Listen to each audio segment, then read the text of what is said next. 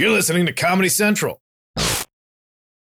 As you may or may not know, sometimes I just hang out with the live audience at the show. It's called Between the Scenes, because we've done the scenes and we are now between them.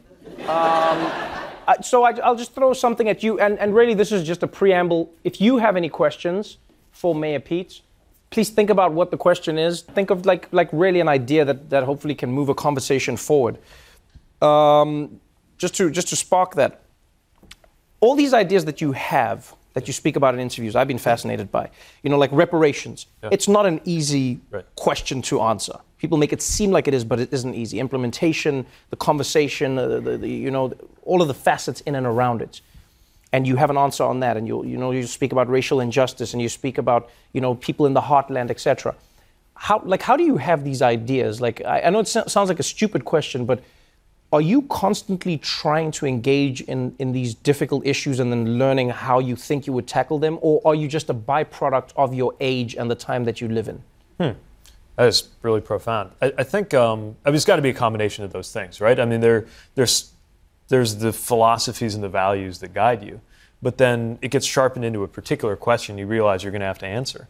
And the questions that are coming at us in this process, I think, are forcing us to think in new ways. I mean, the reparations thing was not as serious, or at least not taken seriously, in presidential politics until this cycle. And suddenly it's something that every one of us has to have a thoughtful answer on. And of course, to some extent, there are questions where they're trying to trip you up, right? And that can happen too. Around, does Medicare for all mean abolishing private insurance or not? Things like that.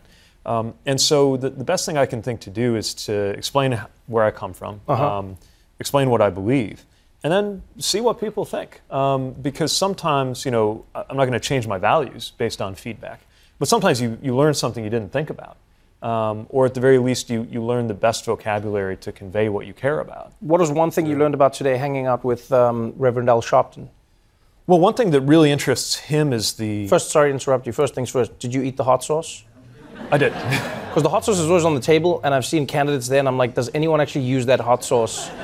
I decided to save that until the cameras didn't seem to be watching us, because nothing good can come of putting on hot sauce when the cameras are watching you. But so what did you learn? Well, he seemed to be very interested in the relationship between the LGBTQ community and the black church, which I think is really interesting and really problematic, right? I mean, here you have two different communities that have had different but real patterns of exclusion that could be fantastic allies. And where, by the way, the most vulnerable people among the LGBTQ community are people of color, especially trans women of color, who I think would benefit from black faith communities that were accepting, but that hasn't always been there. Right. And so he took a stand that I thought was interesting for someone of his generation to take today on why there needs to be more solidarity there.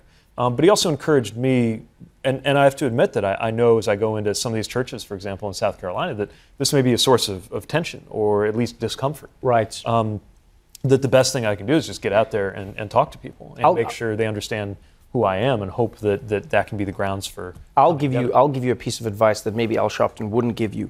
Yeah. Before you go to a black church, listen to some of the songs, so that when you get there, you can stay on beat. No, because a lot of white politicians in America, they go to the black church, and then it's just like, like you gotta. I promise you now, half of the campaign is just staying on beat. You stay on beat, and then we're like, no, you respected us enough to just follow the music. There you go. You take that lightly, but let me tell you something now. You move to the beat, you see what happens to your poll numbers. Let's take some questions from the audience real quick. We'll take one from this side, and then we'll move to one on that side. Yes, ma'am, you have your hand up. Hi. I love everything you say about domestic policies, but how about foreign policies? Are you for the Iran deal? Are you for the Paris Accord and all the stuff that Trump wants to take us out of? How do you feel about that? Yeah, so specifically, yes, I think the Iran deal is something that we should be party to and should strengthen. We didn't do it as a favor to Iran. We did it to reduce a nuclear threat, and it's still a good policy.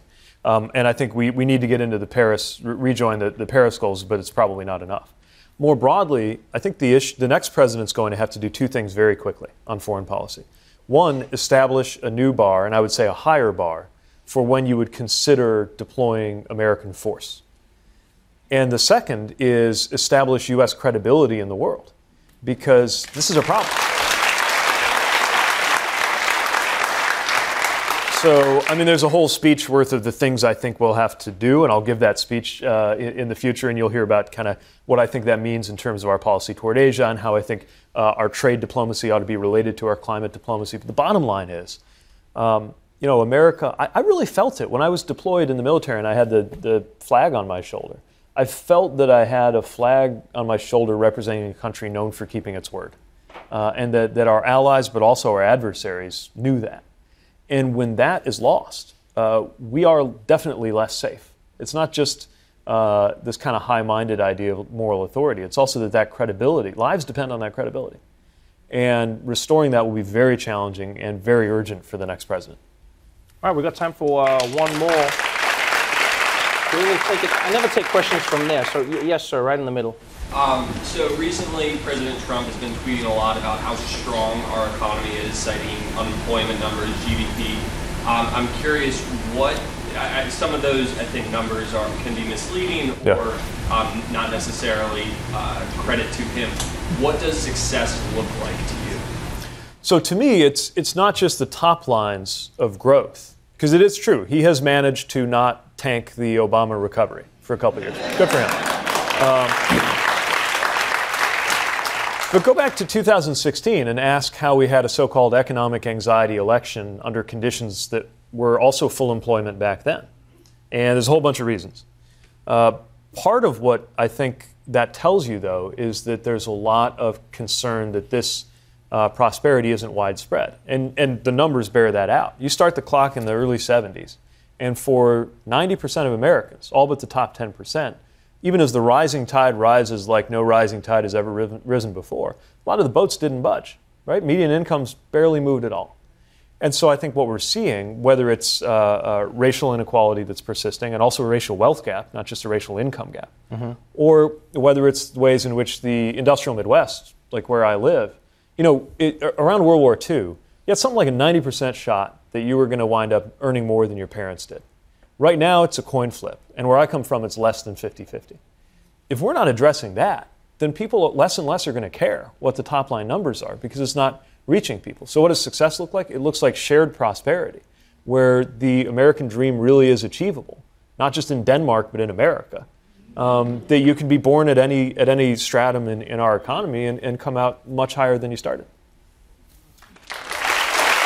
So in that, because I know Mayor Pete has to leave, so in that then, just off of that, a report just came out today about some of the top companies in America paying zero federal tax. And this is a story that's all too familiar.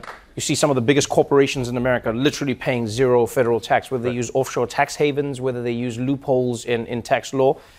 How do you approach that? Do you think that's something that needs to be changed in America? Yeah, of course it needs to change. And again, not to get too much into the guts of how to do it, but I think the basic metaphor to use to design a way to handle offshoring is the way we handle taxation within the U.S. among different states. So if you've got a company based in one state and you sell in another state and a few of your employees are in this state, we have a way of apportioning your income based on where you do your sales to make sure that the different states get a fair share. We could do the same thing internationally. It's harder and it's more complicated, but there are ways to do it. And I think that has to happen because whether it's through offshoring or any of the other mechanisms that these companies use, I mean, the idea that you can make billions upon billions in profit, which means, of course, that you have profited from good roads and good schools and national security and all the things that are very expensive to provide, then you ought to be paying your share. I think Americans get that. I don't think you have to be a raging leftist to think that that's a problem. Matter of fact, I think a lot of the people who are susceptible to the messaging of this president are as angry, and may have voted for him last time, are as angry about that as I am. And I think if we put forward a credible way of dealing with it, that's something that will reach across the aisle and is also just the right thing to do. Thank you so much for being on the show, man. Really good having you. Can't wait to see you at the debates. Mayor Pete, everybody. Thank you. Thank you so much.